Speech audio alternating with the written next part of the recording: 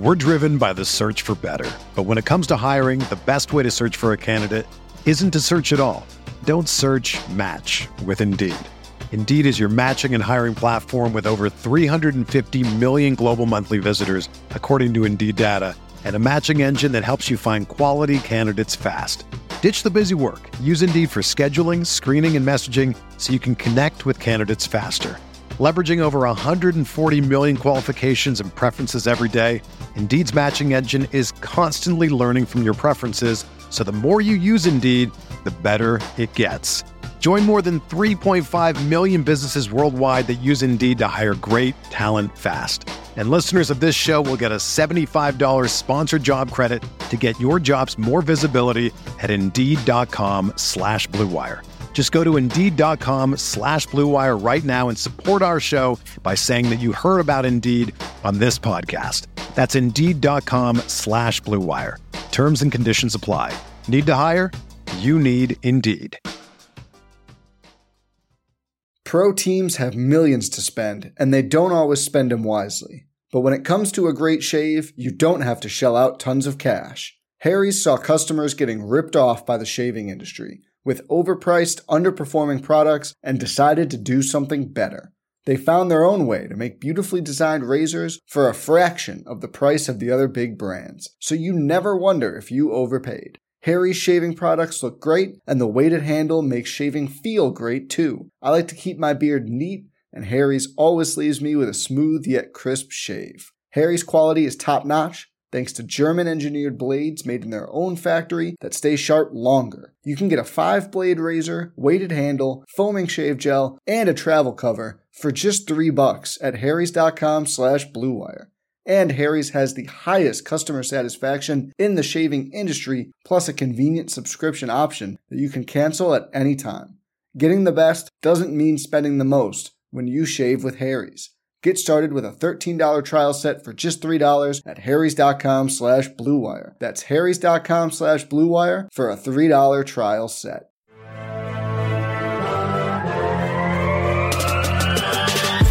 "20 minutes a day, 365 days a year.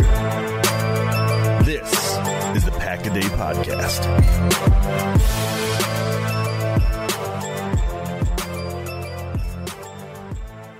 What is up, Green Bay Packers fans? Welcome back to another edition of the Pack-A-Day Podcast, the post-draft edition, let's break it all down edition of the Pack-A-Day Podcast.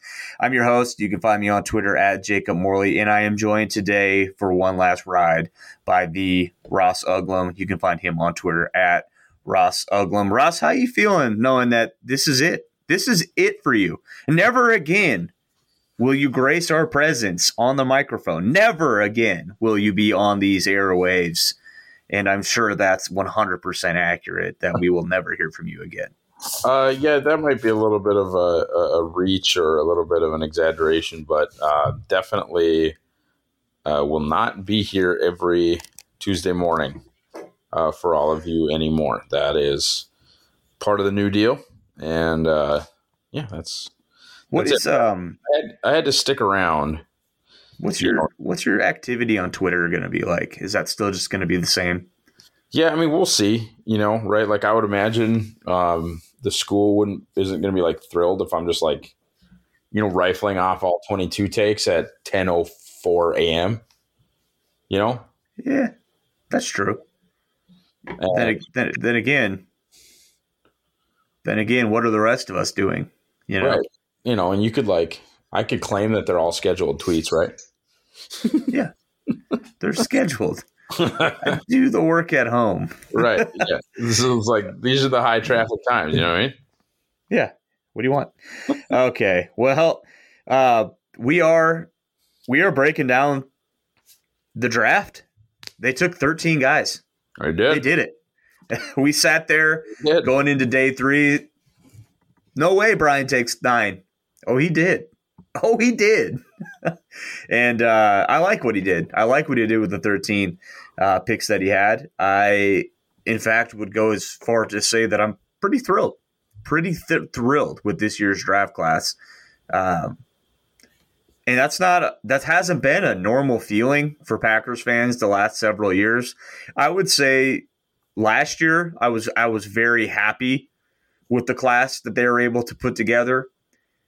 I didn't really love the first round last year, what they did in the first round, but I loved everything else.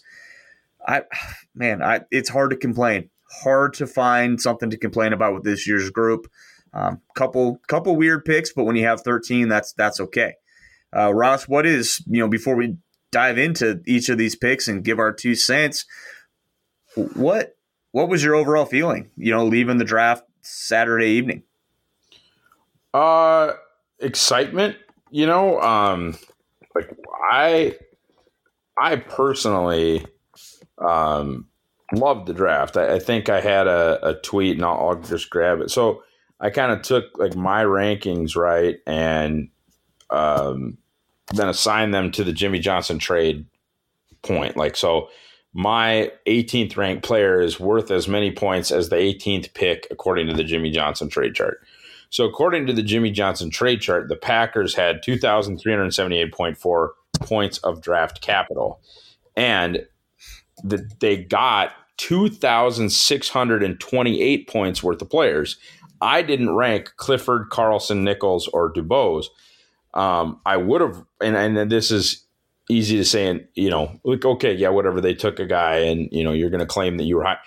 I didn't get a chance to release due to this job change, due to a number of factors. 2 kids under the age of 3. I can make excuses all day long. But even honestly, too, just the work that went into the success of my part of the success of the, Green Bay Draft Guide powered by Packer Report that really turned out to be an awesome resource for you guys that are listening, anybody that bought it. I mean, I hope my stuff was great, but Jake, your stuff led them, you led the cattle straight to water. So that was a big deal. But I was, mostly because of you, honestly, like I was going to rank Grant Dubose. And I would have pushed Anthony Johnson Jr., maybe not up to 90th, which is where PFF had him, but he was going to be a top 150 player for me. And if you don't believe that, you think I'm just saying that because they took him, go look at all of the drafts, mock draft Mondays that I did where I picked Anthony Johnson Jr. in the 4th or 5th round. Obviously I wouldn't have done that if I didn't feel that way about him as a player. So, they got way more value than I could have possibly asked for. And I didn't rank 4 of the guys that they took. I didn't have a grade on 4 of the guys that they took. So, really incredible. Just from a raw, numbers standpoint, I can get into kind of the more deeper analysis, but just like, this is what I thought of how much they had available to them. And this is what they got in. You and I went back and forth in a group chat with a buddy of ours who played some college ball and were, kind of accused of being homers, but it's like, we do publish our rankings before the draft. Like, people know what we think of these players. So for us, it's kind of hard to, lie, or, it's hard for me to say that I love the Sean Clifford pick when he in there. It's hard for me to say that I love the Jaden Reed pick when I have him ranked 65 spots lower than when they took him. Can we talk ourselves into some stuff? Sure. But it's hard to lie. Yeah. And it is. And the other thing with all of that, and I had someone, I pointed out, I had a tweet just pointing out, like, hey, in the last 2 drafts, there's been, I think it's 9 tier 1 wide receivers, and the Packers currently roster 5 of them. And someone, I don't think they understood what I was doing, and they're kind of like, you were basically just cherry picking and saying these are tier 1 guys just because the Packers took them. It's like, no, it's the opposite, pal. Like, these tiers were established before the draft. I'm not just listing Packers receivers. I'm just telling you, these were the 9 the Packers have 5 of them. And if you didn't buy the draft guide last year, like, get it next year. We'll go through each pick here, and we'll talk about the tiers that they're in as far as Packers fits. They're all very close to tier 1 if they're tier 2. And even Jaden Reed, we'll talk about that. He's actually a lot closer than you would maybe guess just on the surface level. But let's get into these picks. And the first guy. Well, real quick, I want to say, or I don't know that you even have access to the final numbers, but I think we doubled the sales of the guide this year, right? Yeah. Yeah. So a tremendous thank you is owed to the people that did support us, and to all of you that are listening that bought a guide because you listened to the show. Thank you, because that was big time, and we are so happy with how the guide turned out. So happy with how it was received, and frankly, so happy with what you guys found out with it, which is that this guide is well thought out and well researched and does an awesome job of leading you guys to the players that the Packers might take and having you, educated in that way. Yeah. And it's been really fun to, getting the feedback from people that were just like, how did you know? It's like, well, I mean, if you're a big enough dork, you can kind of look at some of the stuff that they've done in the past and draw those conclusions. And if you want to spend the hours upon hours of doing it, you can do that yourself, or you can just buy the guide and let me do it for you. That's kind of just where we're at. But yeah, sales were, incredible. This is only year 2 for us, year 3. I'm so excited to get into what we can do with that. Now that I feel like we really picked up steam in year 2. So it's been awesome. Packers fans are absolutely wild about draft content. So yeah, we do really thank you guys. But getting into the picks, Ross, the picks. Obviously, pick 13 overall. I was a little bit surprised that they stood their ground at 13 and stuck, stick and pick.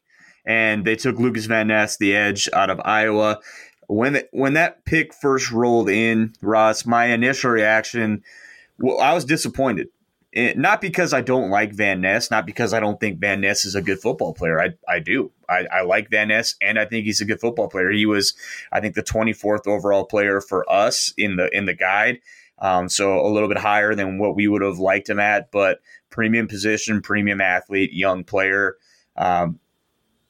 I was mostly disappointed because I can't go back now and say like, oh, they didn't get JSN, he stinks. I still think Jackson Smith-Njigba, if you give me the reins, that's who I'm taking at 13. That is who I took. And I still do a lot of the same stuff that I do the rest of the draft, but I do it with Smith-Njigba. But with Van Ness himself, he was a tier 2 Packer. And the only thing he missed on, and so get this, so tier 2, I'm doing the hand quotations.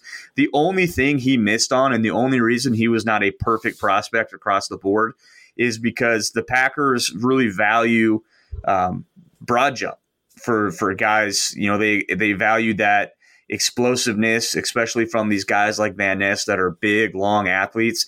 And so what I've gathered, and I set the bar at 80 percentile broad jump. Van Ness, the only thing that he missed on is he's a 77th percentile broad jump player. So he is, 3% percentile points away from being a tier 1 clean prospect. So that is the gray area. He is like smack dab in it. And I think the Packers at a certain point are just like, whatever, like we're not going to mince over 3 percentile points, but he is someone that I think, in 3, 4, 5 years, you could look back at this draft and very much be like, hey, man, we got the best edge rusher in this class. I would say, and I don't think it's unfair to say that I think Van Ness's ceiling is higher than Will Anderson's. I think Will Anderson is a really, really good football player, but I don't know what his ceiling looks like. He did not test as well as Van Ness did. I thought going into this class, the 2 the two highest upside pass rushers in this class were Tyree Wilson and Lucas Van Ness. So, Ross, give me your thoughts on that, just kind of what your initial reaction was to the Van Ness pick, and now that the whole picture is in front of us, just kind of how that became clear to you. Yeah, I think some folks talk a little bit about how, Van Ness probably could have been had at 15. Why not maybe snake another pick out of the Jets and don't, require the pick swap or maybe stay in the 5th round instead of having to knock back down to the 6th round, whatever, like all of that stuff. Guys, the Patriots had Van Ness in for a visit. To me, Van Ness screams Belichick. I don't know for sure that the Patriots were going to take Van Ness, but it was on the menu, okay? And if this was the guy that Goody wanted, I'm good with it. I am. And, he was a top 20 player for me. Again, this is going to sound convenient. He probably would have jumped a couple spots had I had a chance to release a second one. Just looking at my rankings where we didn't have a ton, he probably would have jumped in front of Quentin Johnston, who was going to take a little bit of a tumble down my rankings. He probably would have jumped in front of Brian Brzee, who was going to take a little bit of a tumble down my rankings. Even in front of like a Miles Murphy, who was going to take a little bit of tumble down my rankings. But all in all, he basically got drafted where I thought he was valued for the Packers. And I thought Justice made a good point, Justice Mosqueda, right? That you can feel how you want about Jayden Reed. And you can, argue that they could have taken Cody, that they could have got to forget who I'm talking to, Cody Mauch, that they could have taken Branch. I would have just taken Branch. And that Jayden Reed could have been had whenever. But that's the guy they wanted, right? And so I very much believe that however you feel about the receiver they got, whether it's JSN, whether it's Kincaid, whoever at 13 or 15, wherever they would have been, however you want to look at that, they were not even getting close to an edge like Van Ness. And they would have been in such a tougher position to get a real edge, in my opinion, if they would have waited. I think that would have been tough. Like JSN, and I'm just, it sounds like I'm sort of slowing down here, but the point that I'm trying to make is, or I'm trying to get the Wikipedia up here. So like Foskey, and even Foskey technically actually went before. So we're talking about Keon White, who I know is not a favorite of yours, Jake. Tuli Tuipulotu from USC, who's fine. I think he's fine, but not even really in the same class as Van Ness, like at all. I guess depends on what you do with Drew Sanders. Depends on how you feel about Zach Harrison. Depends on how you feel about Byron Young. But we're just talking about such a different class of edge rushers, and the order that you did it, you got the legit like potential all-pro prospect.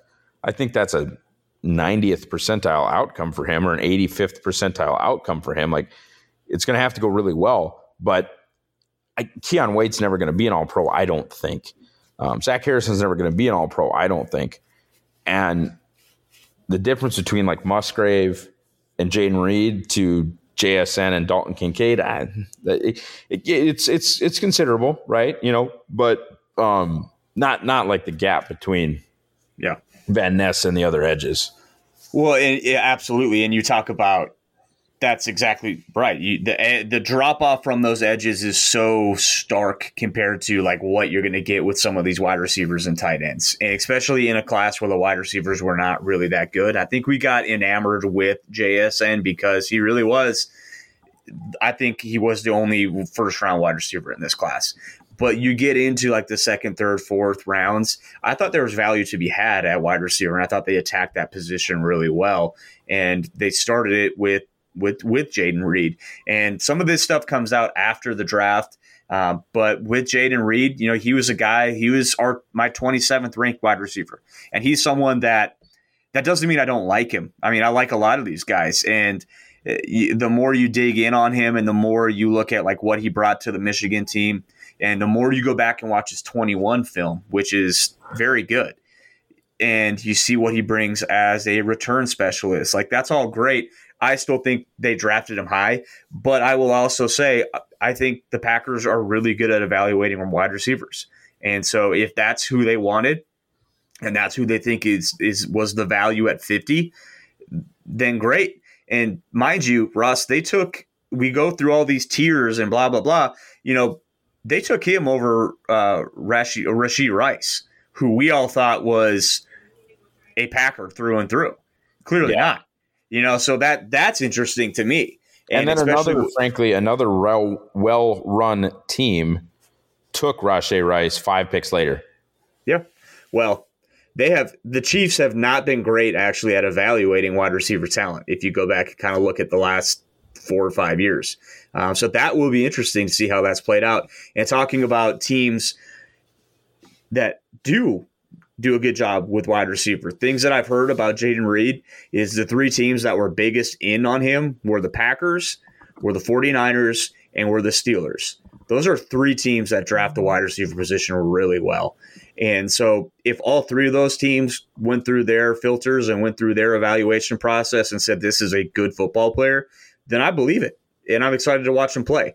I remember like a month and a half ago, 2 months ago, watching the Jayden Reed film, I thought like, hey, he's one of my favorite like slot type options in this year's class. And frankly, I think I even said on this very podcast, I think Jayden Reed is like a very discounted JSN when you watch the way that they win. I mean, I think they're both really intelligent route runners. I think they have juice after the catch. I think they attack the middle of the field really well. The one thing that Reed does that JSN didn't is he's probably a little bit more dynamic with the ball in his hands. But JSN's bigger than him. So, I mean, you go through all that stuff and you settle on, hey, he's a Packer now. That's the guy. You love what they did with their other picks. So it is hard to be too upset with it. And with, the tiering of the wide receivers, the only thing that Jayden Reed misses on is the Packers prefer the receivers like north of 195. And Reed, I think he was 187 at the combine, 191 at his pro day, and he's already said he's above 195. So if that's the case, the only thing that's missing is he didn't run a 3-cone. And if he runs his 3-cone, and he runs it, sub 7.08, he's a tier 1 Packer. The thing with him, though, is he's just so close on everything. But the biggest thing with their receivers, and they did it with all 3 of them again this year, productivity. Like, Reed's got 2 years of 1,000-yard seasons. Wicks has got 1. The 2021 year, he went crazy. Had a very productive year. Man. Yeah, you go watch the UNC 2021 tape of Dontavian Wicks, and it's some of the better wide receiver tape in this class. I mean, he was a dog in that game, and really the entire year. And then Dubose is a guy, I believe he had 2 1,000-yard seasons at Charlotte. So another really productive kid. That's something they really value because you go back and look at their other wide receivers that they've taken and had success with. Jordy Nelson, super productive. Devontae Adams, super productive in college. Greg Jennings, super productive. James Jones, super productive. So, like, that is something that factors into everything. But when it comes down to it, I was a little bit disappointed with the Reed pick when that happened, but that's one that I've talked myself into pretty quickly. Now, something I did not need to talk myself into quickly was the Luke Musgrave pick. And I thought they played that perfectly, because you could have seen a path where the Packers got fidgety, where they got anxious, and they trade up for one of these tight ends, but they held their ground, and Musgrave fell to them at 42. He was our number one tight end in the guide this year, Ross, which a lot of people kind of raised their eyebrows about. And I get that. I do get that, because Kincaid was my tight end one, and a lot of us had different tight end ones. And what kind of happened in the guide for us this year is we all kind of had like a different favorite, but we all had Musgrave as like our 2 or 3. And so his grade just across the board kind of wasn't dinged by anyone, because everyone liked him. So he ended up being our tight end 1, and then the Packers end up taking him. And something that I thought was really interesting throughout this whole process is Packers fans kind of got enamored with Washington, right? The Georgia kid, because he could run block. Because you're like, wow, this guy could be like an extra tackle on the field. And that's great. Like, don't get me wrong, that's cool. I would have been excited and happy with Darnell Washington out of Georgia. But when you talk about just, man, can you be a day in, day out factor in the passing game? I think Musgrave has as much potential, if not more, than any other tight end in this class. Now, potential gets coaches fired, right? And he's going to have to live up to it. And the tight end coach in Green Bay is going to be busy this year.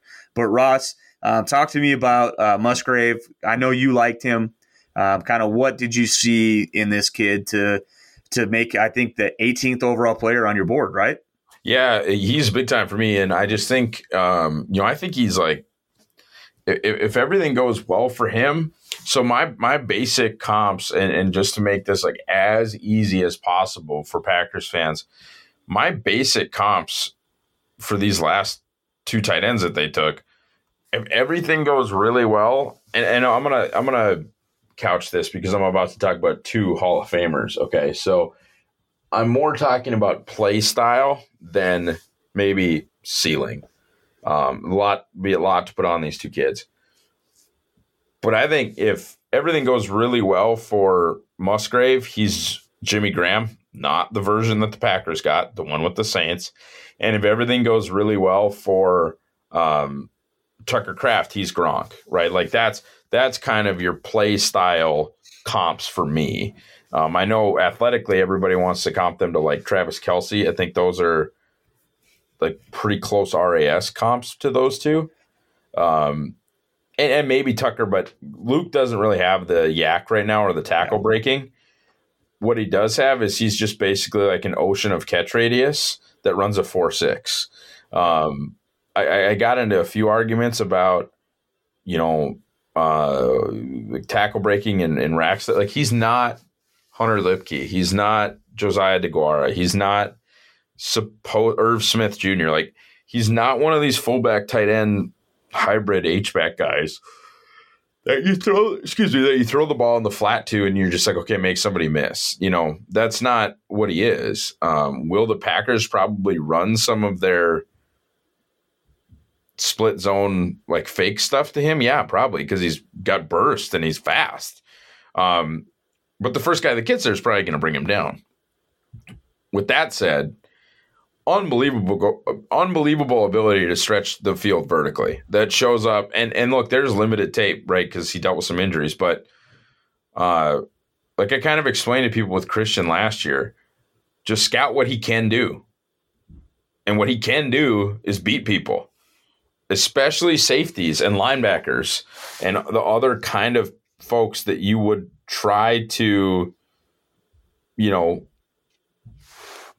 have him run with him. And so that's what really stuck out to me with Musgrave is just like there's no will linebacker that can run with this guy, or not, at least not one that's tall enough or big enough or strong enough to win a jump ball against him. I just think he's a tremendous matchup problem and a real space alien type athlete. We're driven by the search for better. But when it comes to hiring, the best way to search for a candidate isn't to search at all. Don't search, match with Indeed. Indeed is your matching and hiring platform with over 350 million global monthly visitors, according to Indeed data, and a matching engine that helps you find quality candidates fast. Ditch the busy work. Use Indeed for scheduling, screening, and messaging so you can connect with candidates faster. Leveraging over 140 million qualifications and preferences every day, Indeed's matching engine is constantly learning from your preferences, so the more you use Indeed, the better it gets.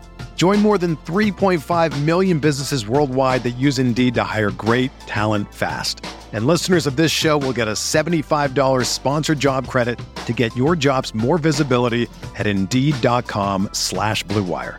Just go to Indeed.com/Blue Wire right now and support our show by saying that you heard about Indeed on this podcast. That's Indeed.com/Blue Wire.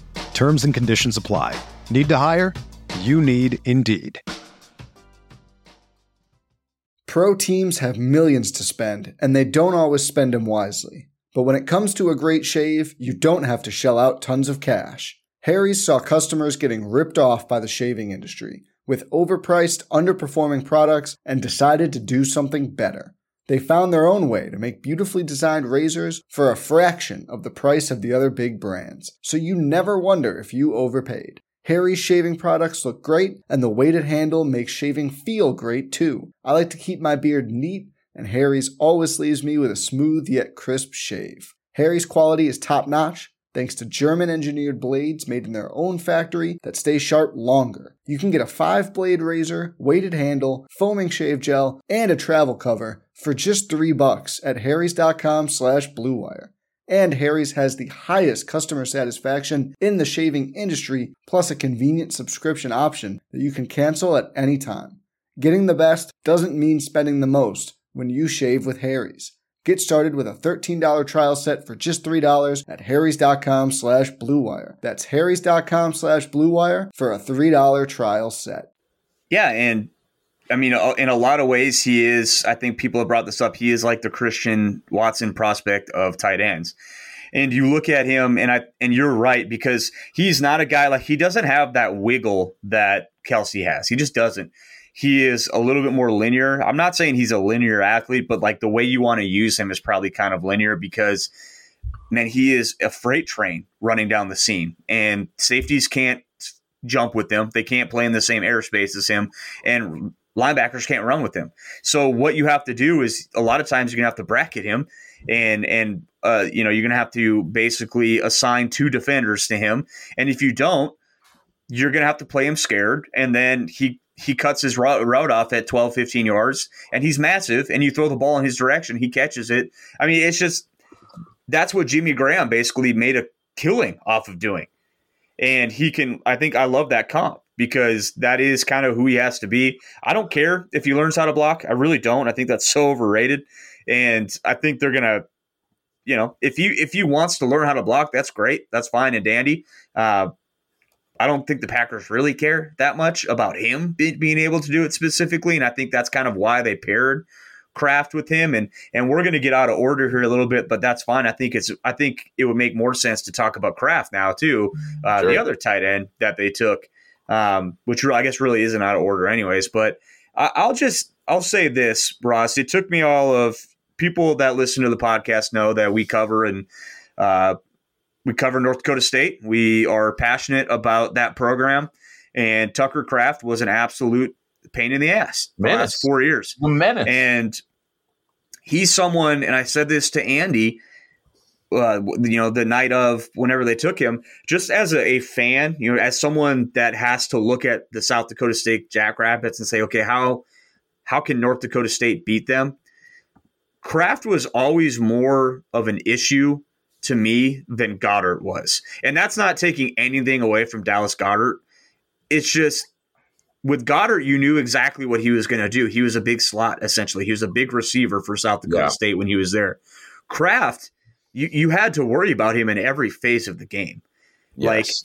Like, they could just cram the ball down our throat 30 times, and they did, basically, with him as a key blocker.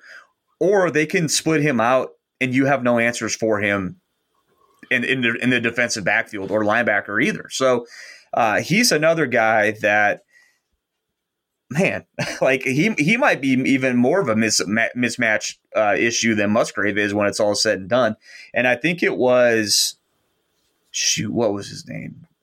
I think Nate Tice, was that who it was, who was saying like the two tight ends I was most bullish about in this year's draft class were Musgrave and Kraft, and the Packers ended up going and get both of them.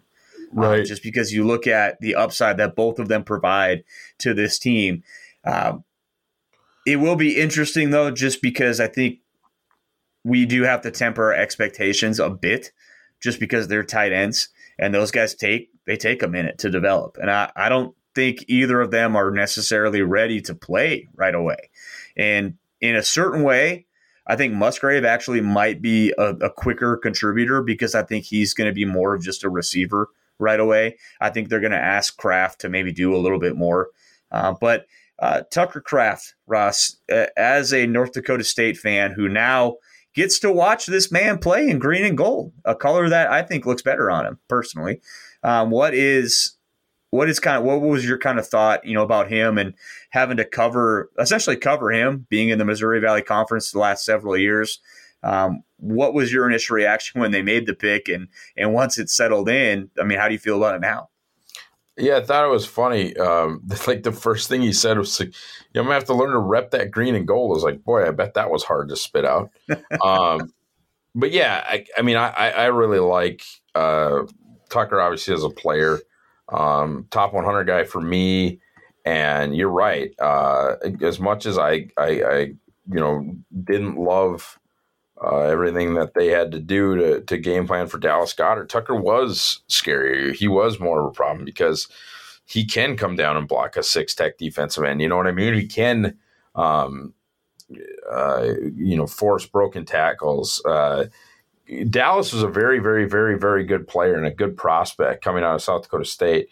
He has become immeasurably more physical during his time with the Eagles. And I hope nobody thinks that I'm, down on him or trying to make excuses or trying to prop up Tucker Kraft. But I mean, what you said is just right. Like it just was a different thing with Tucker. He just does so much more of the, he just does so much more of the dirty work, and is more of that traditional great tight end. And what I mean by that is the guys that you love now, right? The Travis Kelce's, the George Kittles, even more recently it's like Gronk. They're big, but they're not 6'7". They're not Jimmy Graham. They're not just jump ball winners or seam guys. They're 6'5". They'll block your ass off. They'll catch a 5-yard out, run 2 guys over, and it's a 20-yard first down. That's more of what Tucker does than probably what Musgrave does. And that's fine. And that's good. I mean, I think he is the more well-rounded of the two players. Right. And I think that is what is exciting about both those guys. And honestly, I think Musgrave, they talked about him as a blocker, and they're like, we think he can block in line. And that could be the case. And I think we talked about Dallas Goedert too, because Musgrave actually reminds me of him a little bit. When you talk about the South Dakota State kids, where Oregon State was just kind of like, we don't care if he blocks. Like we're not going to ask him to because we've got this 6'6" alien that we're just going to throw the ball to. So I think so much can change when these guys come to the NFL. And I think that's why it's so hard to evaluate the tight end position as a whole. And I always kind of, when people are like, oh, no, you can't take that tight end. He doesn't block. He can't block. I don't know. We've seen too many tight ends be able to come into the league and turn themselves into really good blockers. Dallas Goedert is a great example of that. Like, he did not block at South Dakota State. He's a very good blocking tight end in the NFL right now. It can happen. Yep. So it really is just a willingness type of thing. I think we had Kraft as 68 overall, and they got him at 78 overall. So I thought that was a really good value pick. In the 4th round, someone And I think let's talk about both the defenders, the front 7 guys they took, because I think you can kind of look at with all 3 of these guys that they took kind of the what they were going for here. All 3 of these guys, as in Lucas Van Ness, Colby Wooden out of Auburn, and then Carl Brooks out of Bowling Green. They're all versatile guys that can play multiple positions in your front, sub-package rushers, base defenders in a variety of ways.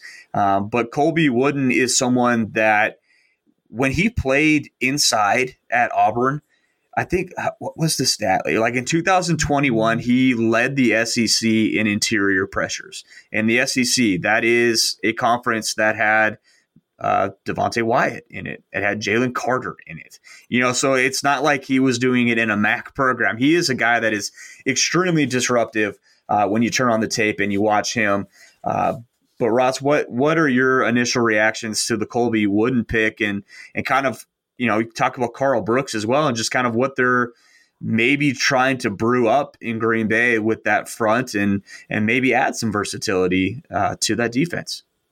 Yeah, one thing I will say, I don't think that this draft will or should, frankly,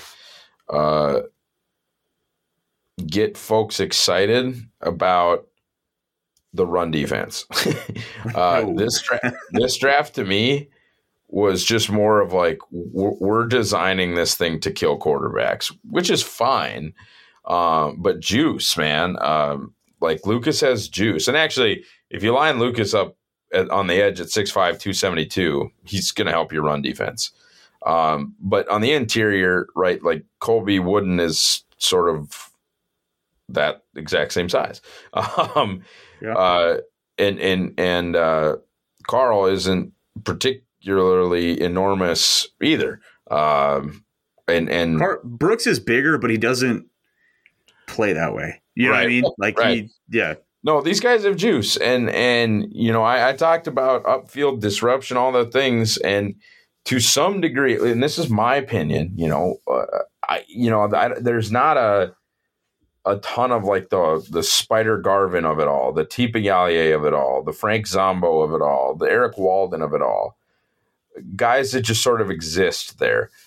Like Green Bay has legitimate dudes that are going to get up the field, I think, in Wyatt, in Clark, in Brooks, in Wooden, and then out on the edge in Van Ness and Gary and Enikbare. And of course, there's guys like Quay that can come downhill and, 1-year deal on Justin Hollins and probably a 1-year deal here on Preston Smith. And, but I'm talking about 7, 8, 9 guys that can go on third down. And there might be more problems on first down than we'd like to admit. I think Jonathan Ford's going to have to take a really big step forward, or TJ Slayton is going to have to be just a war daddy. Like one of those two things is going to have to happen. One of the guys I actually do like is Chris Slayton, Slayton, and I have a little bit of hope that he can maybe be part of the answer to who is the other defensive lineman that can just hold up a little bit against the run besides Clark and Slayton, because if it's just Clark and Slayton and Clark and Slayton and Clark and Slayton, they're going to either wear down or get hurt or both. And, people talk about how it's always so easy to find people in the run game. Like, not easy, but, hey, if you were looking for something in, run defense or in your defensive lineman, I'm butchering this, but the easier thing to find is the ability to come in and find a guy that can play the run.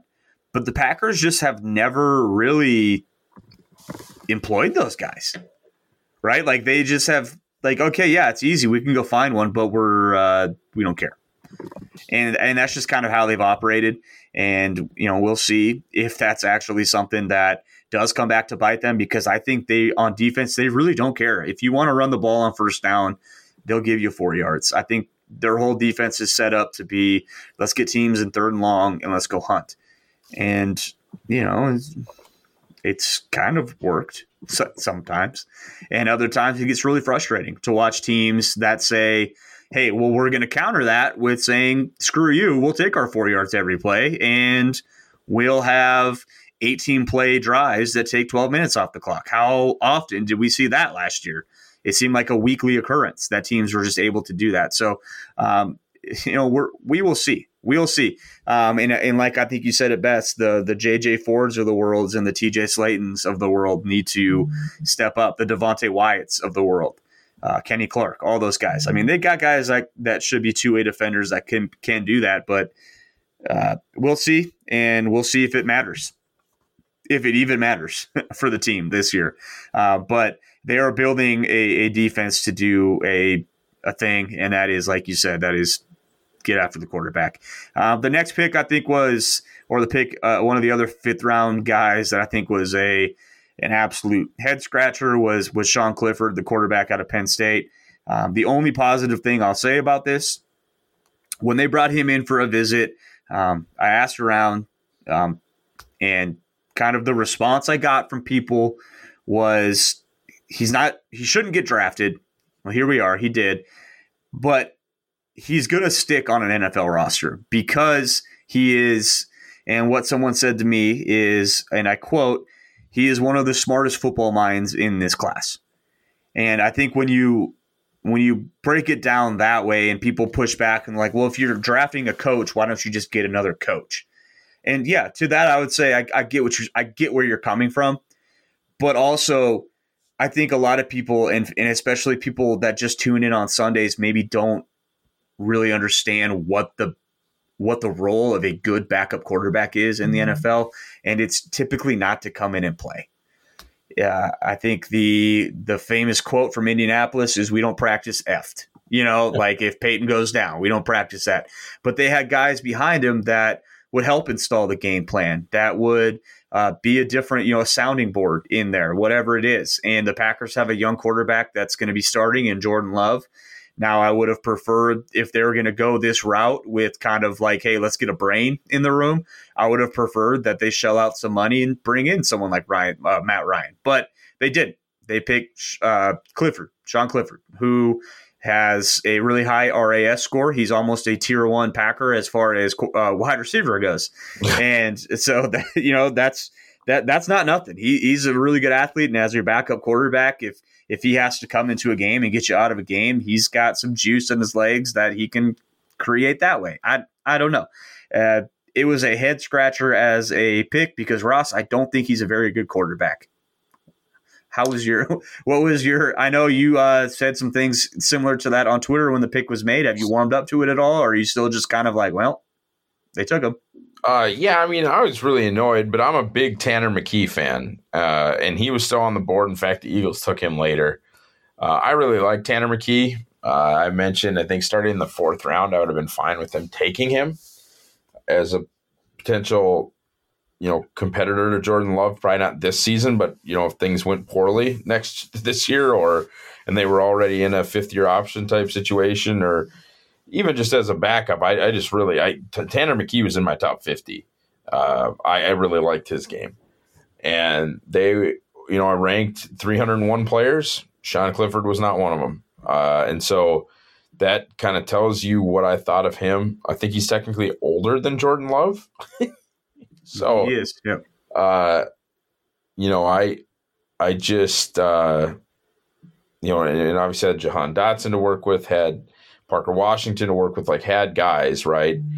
And I don't see it, but we'll see. Held off, I think, and one of the biggest notches in his belt was he held off Levis, right? That's why Will Levis had to transfer out of Penn State. And I think that speaks to, the coaches love Clifford. They loved him. They thought he was a smart kid, and he's someone that you would trust to go out there and play for you in big-time football games. But, when you watch him, when I watched the Parker Washington tape, the wide receiver out of Penn State, one of my notes is just basically like he had Sean Clifford throwing him the ball. Like, I don't know how good he is. And so that's, we'll see. We'll see. I think this was a Matt LaFleur pick. I think he liked him, and you hear him talk about him, and he thinks he can be an NFL quarterback. So crazier things have happened. Crazier things have happened. I think someone pointed out, like, hey, when Matt Flynn was taken in the 7th round out of LSU, this is kind of how we felt to an extent, where it's like, yeah, he's a guy. And I think a lot of the similar characteristics of the intelligence, the kind of the gamer type deal. And if he has a Matt Flynn type of career, that it would be a slam dunk home run 5th round pick. But a lot has to happen before any of that. Moving on to what might have been, Ross, my favorite pick of the entire draft was round 5, pick 159, Dontayvion Wicks, one of #MyGuys. And if you don't know what that means, before the draft every year we pick a handful of guys that we just love, and we call them my guys. And Dontayvion Wicks is a my guy through and through. Someone that, if you turn on the 2022 tape, there's glimpses of it. You still see that guy in there. But, man, you turn on the 21 tape, and we've already talked about it. He is an absolute filthy dog all of 2021. He is a very, very natural mover, easy mover. He's not a top-tier speed type guy, but when you watch him, I mean, he glides across the football field, and he is chiseled out of granite. You look at this guy, and he's got an NFL-ready body. He's a physical guy with some juice after the catch. I think he can play outside. I think he can play inside. He will block. He will get after it in the run game. He is a hoss to get to the ground. Someone that I said this and I got some pushback, and it's because I compared him. I was like, he reminds me of like J'Mon Moore coming out of Missouri, but I think he has it between the ears more than J'Mon did. And I think he's going to be able to come in and actually adjust to the NFL and an NFL offense, because with Virginia, I think their whole coaching staff was cleaned out offensively. And a lot of those guys struggled the next year. Guys that had good junior years did not have great senior years. And so that factors into it. Drops were a thing. And Ross, I think you put it best. Don't come to me with drops. If we remember anything about Jordy Nelson, Devontae Adams, James Jones, those guys all struggled with drops early in their career. Christian Watson struggled with drops last year. It's just it is what it is. Receivers are going to drop some passes.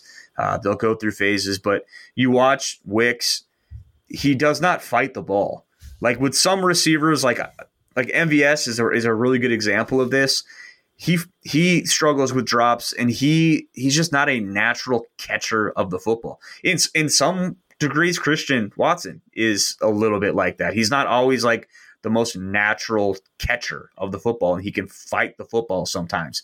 I don't see that with Wicks. I see a guy with I think Wicks had like the biggest hands in this class, like almost 11-inch hands. And when that ball gets to his hands, I mean, he just engulfs it. And so I think it just was a lot of concentration stuff, and maybe even a little bit of the yips. When you drop one, then you drop two, and then you're like, oh my God, I've dropped two. And then you drop a third one. So it can happen. But Ross, give me your initial reactions on the Wicks pick, who went out and made a grown man decision and picked number 13 to wear as well, which is just thrilling for all of us involved. But how do you feel about my guy, Dontayvion Wicks? I'm really excited about it. You know, you can. It's easy. You can just go and look at my rankings on not our lads Fanspeak, where you could have drafted using my board, and you'll see that I have Dontayvion Wicks ranked higher than Jayden Reed. And so same. That can kind of tell you, how I feel. I just very, very impressed with him as a player. I gave him a James Jones comp. I don't know how you feel about that. with that lack of like super, super high end speed. But boy, the explosiveness, the agilities, and just the way he plays ball, man. Like I just think he's good. I do think that there's a ceiling kind of for him as there was with James Jones. Like I don't think you want Dontavion to be your number one, but man, as a guy that might not like get ever the opposing team's best corner, as a guy that might not ever get double teamed, I think he's just going to rake. Like I think he's just going to hit singles and doubles forever. I'm really, really excited about him as kind of like a wide receiver 3, teamed up with Doubs and Watson. Man, I really am. And if Jaden Reed turns out great, I think that's certainly out there. I think it could happen. And they're building their, you talk about like James Jones, and I think it's interesting to even look at that wide receiver group because they're building a group that's similar to it because they didn't have, like Jordy was awesome. We love Jordy, but I think Jordy was a little bit of a product of Aaron Rodgers, right? And he had all that stuff, and he was a great player. And I think he was also a product of the fact that they had like 5 guys that could just play. And maybe none of them were true, like, hey, you can run the offense through this guy, like you could with Devontae. They just had 4 or 5 guys with, Jordy, a young Devontae, Cobb, Jennings when he was older, Jones. And I think they're getting to that now, too, where it's like, hey, I think they're going to lean on Christian this year. They're going to put a lot of eggs in that basket and be like, hey, you're our number one. Like, you're going to have to go up there and carry the banner for us. And then beyond that, you got Doubs, who we think is a really good football player. We've got all these young guys, and we'll see who rises up to the top. And best case scenario is you have 5, 6 guys that can go out, and when they're seeing a team's 3rd, 4th, 5th corner across from them, they're going to win that rep just because they have so much depth there. And I think that is the exciting thing about this. And it makes sense if you think about it too, Ross, because what did they do when Aaron Rodgers took the reins? They gave him a bunch of weapons like that. Those were the best teams they had. So it's not crazy to think that, like, well, we did that with Aaron. Let's do it with Jordan, too. Let's just give him a bunch of guys. And then Aaron got expensive, and then other teams paid the weapons is kind of the answer to that. Yep. And, if it's not broke, don't fix it. So I'm excited about the prospect of that. I'm excited that they added tight ends to the mix this year, too. That is fun. Where are we at with picks? I know we've been talking for a long time. We talked about Karl Brooks. Do you have any Anders Carlson takes? I hope Bisaccia is really good at his job. Yeah, I think he is. Yeah, like I don't know. I hope the ACL stuff and the shoulder stuff is real. I don't love that our GM said, well, we have to keep him healthy. It's a kicker. What are we even talking about here? But I think he can get figured out. Maybe, I don't know. But kickers are kind of, I don't know. Kickers you kind of figure out week to week, I guess. The Packers haven't had to do that with Mason Crosby, but you just never know when a guy catches on. Like, for example, his brother Daniel Carlson, disastrous start with the Vikings, and then all of a sudden he's extremely, extremely reliable. I think you can kind of figure it out. And Green Bay certainly isn't one of those teams that, is snake bit or anything like that. I remember the Dave Rayner years. I remember, the kind of the gap between Longwell and Crosby. But if you even go back and look at some of those seasons, like, they weren't terrible. No. Well, I think it was just Dave Rayner. Like, that was it. It could have been. They had him. And I was at the Vikings game where he hit the game winner, and he was fine. He was fine. But then they took Crosby, and the rest is history. Right. So we'll see with Carlson. And I think for, pick 207, with 2 kickers already off the board that they probably would have liked to take, whatever, take them, add some competition. You've got 4 7th-round picks coming up. And, Ross, I cannot remember a more exciting 7th round than what the Packers just did with their 4 picks that they had. I know, in the group chat, the Packer Report group chat, I knew that the Packers, they liked Carrington Valentine. And so I think it was the Wicks pick or maybe the Clifford pick. I was like, I thought that's kind of the range he was going to go in. And I was like, hey, like that's a name to keep an eye on here. And then they ended up taking him like 100 picks later. So I think in the 7th round at pick 232, Carrington Valentine he's a ball of clay is what he is. He's someone that has, tier 1 athleticism at the position, but it's inconsistent. And there are times where you look at him and you watch him play and you're like, this is the top 100 pick. And then there are other times you watch him play and you're like, he's going to be a UDFA. And it's interesting because in the Bob McGinn article about corners, like the 2 scouts that he talked to essentially said just that. They're like, we love him, top 100. And the other scout was like, he stinks. And so it'll be interesting, but he might, 7th round pick. I say it all like that's your lottery. He's a lottery ticket type kid where if you hit on him, he could be a legitimate starting outside corner in the NFL. Well, it's funny because he kind of reminds me a little bit of Kadar Holman, and it's like this guy could be a really good press corner, and all I can think of is we don't play any press. Yeah, yeah, that's very true. It's very true. So, and maybe they'll start to more. I don't know, but it could also just be a Bisaccia guy too, where he's like, hey, big, fast. Okay, give him to me. And that could just be one of the things as well. Lou Nichols, the third, is an interesting pick for the Packers. I think he led, the FBS in rushing yards 2 years ago. Right. He's another go back to 2021 guy. Yep. And which I actually haven't watched a ton of him. You did the running backs this year. Is he someone that stuck out to you at all when you were watching these guys? No, I didn't rank him. Nope. I didn't rank him. Did you watch him? You watched him, right? I don't think so, or I would have ranked him. Huh. Well, I would have ranked him low. Way to go, Swanson. Some of it has to do, with like the just fact that all the production was 2021 production, but I didn't rank him, and now I think he's another one of those, hey, go back and look at 2021 guys.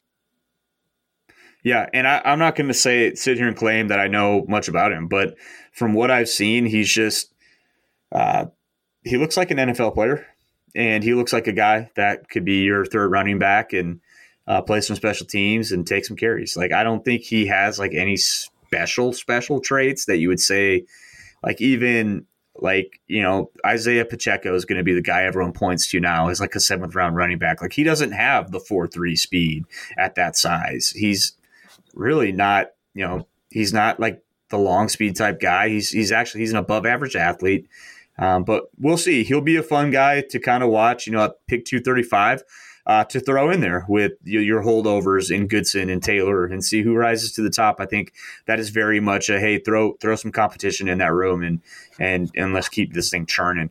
The next 2 picks absolutely sent me. Picks 242 and 256 was a my guy, and the other one was damn near close to being a my guy for me, and that's round 7, pick 242, Anthony Johnson Jr., the safety out of Iowa State. No business being there. Zero business. In this safety class that wasn't very good, he stands out as someone that, one, can play special teams, can start for you. Like this guy might start at safety for the Packers this year as an opening day starter at pick 242. They gave him number 36, which isn't nothing. I know they gave Vernon Scott number 36 as well, who was also a 7th round safety, but it feels different. The Anthony Johnson Jr. pick feels a lot different than the Vernon Scott pick. Anthony Johnson Jr. is good. Yes, that's what I was just, and he's a 5-year starter. Like he showed up at Iowa State and immediately started, played a ton of football for them. At corner. Played corner for 4 years. They moved him to safety this last year, and he looked better. And he's someone that's still going to be learning that safety position. That's an exciting pick at 242. So you watch him play. And he is one of the true guys in this class that I thought had legit range on the back end. I mean, he's a low 4.5 guy, but I think he's a 9 RAS guy. And he's someone that will run the alley and hit. He can corner. He's got he can turn his hips and run. He's got great, change of direction ability. Only 2 interceptions in his career, and they both came last year when he was playing safety. I think someone said in his career at Iowa State he played, and he had a different defensive coordinator every single year he was there. So that's not nothing either. The fact that he was kind of able to weather that storm, and he's also someone that the more you dig on him, the more you find out that he is a pretty incredible young man too. His personality, the way he carries himself in the locker room, like at Ames, they speak very highly of him, and not only as a player but as a person. So that's always fun. Easy guy to root for. So that one's going to be really cool. And speaking of easy guys to root for, when they took Grant DuBose was.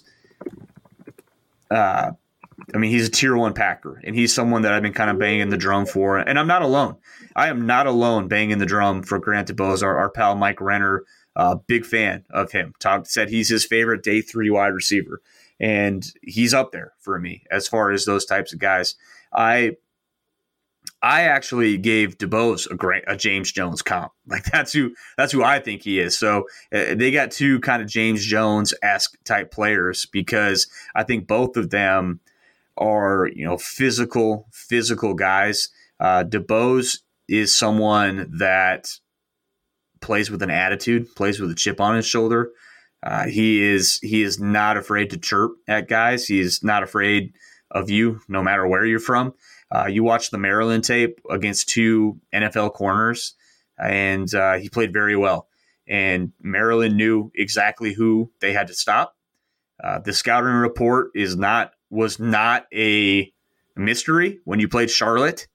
You say, hey, number 14, the wide receiver, we got to make sure he doesn't get his against us. And he still went out and did it. So he's a guy that, he's kind of one of those, someone that maybe didn't separate a ton, but he has a dog mentality with the ball in the air and does a really good job of tracking the ball. I think he's got really great flexibility in his lower half to kind of twist and contort and make some of those high point catches.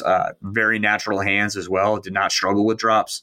And you look at him as coming from Charlotte, he's probably got room to grow as a player, as a physical specimen, all that stuff. So he is someone that, hey, you got with the final 10 picks of the draft, and he's someone that he's obviously going to be fighting for a roster spot just because of where he was picked, but there's a lot to be excited about with him, especially in a class that this was not the best wide receiver class. And they went out and kind of got the guys that were Packers guys. They got 2 out of the 5 that were there this year as tier 1 type dudes. So it is exciting. And Ross, you said have you watched any of DuBose yet at all? Yeah, for sure. And like I said on Twitter, I know it sounds convenient, when I talk about, well, I would have ranked him higher, or I would have, could have, should on the guys that the Packers actually take. It makes me sound like a homer, but I really would have ranked him higher because you led me to watch him. Reading our guide led me to watch him, and I really like him. I think, you talk about James Jones. There's another very mid-major receiver, and the Packers have done it great with mid-major receivers. Christian Watson, North Dakota State. Devontae Adams, Fresno State. James Jones, San Jose State. Greg Jennings, Western Michigan. I'm not saying, Grant DuBose, Charlotte necessarily, but they've done a great job with these mid-major wide receivers. And I just think they've built such a wonderful and diverse group of pass catchers. Now they got hit, but I really think, you have slot weapons in Jaden Reed and Christian Watson and Luke Musgrave. I think you got an inline weapon, a real inline weapon in Tucker Kraft.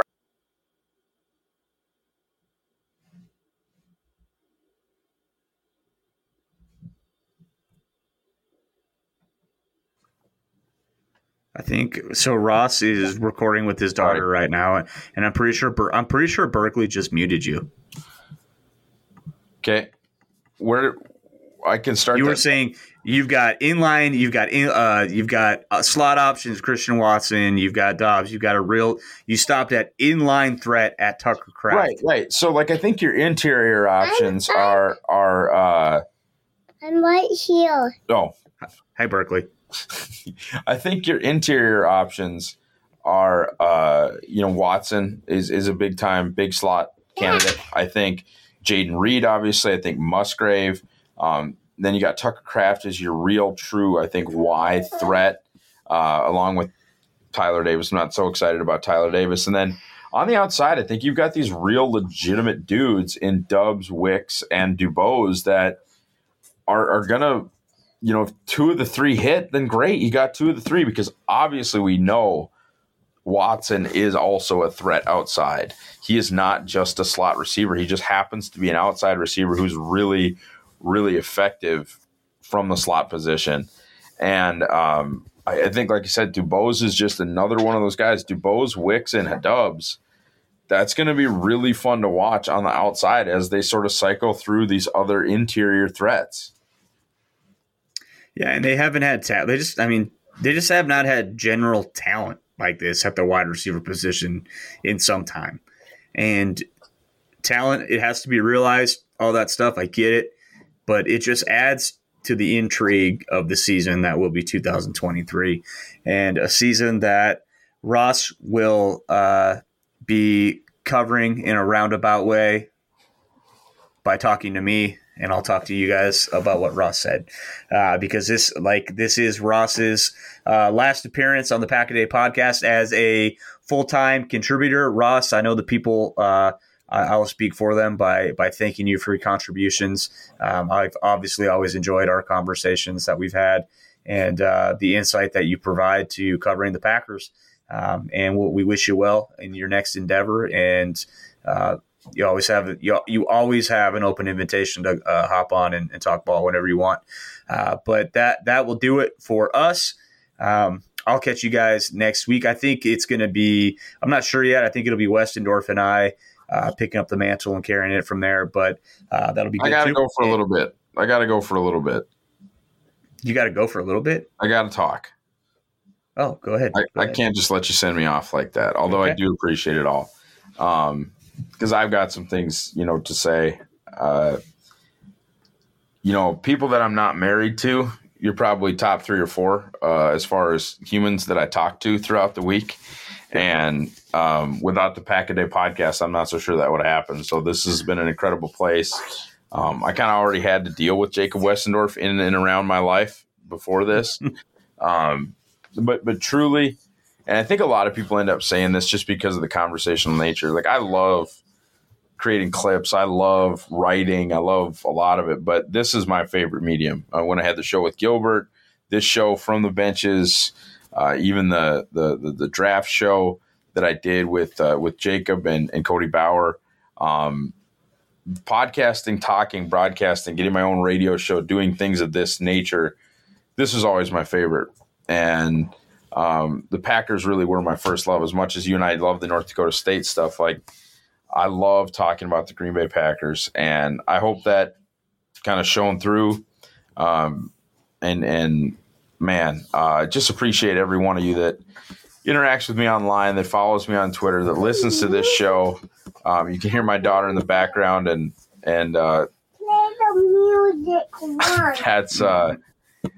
That's what we're doing this for. That's why I'm no longer going to be here, is because these precious moments from 5 p.m. to when everybody goes to bed are just going to be a little bit too valuable for me. I'll try to make time for you guys during the day, but this has been awesome, and thank all of you, and thank you, Jacob. Well said. All right. And with that said, we'll catch you guys next time, or whenever the next time is. It's not as Aaron Rodgers said, it's not a goodbye. It's a see you later. It's like a Jay-Z moment or a Michael Jordan moment. Ross is going to come back wearing that number 45, probably who knows when, but at some point. But we'll catch you then. And until then, go Pack Go.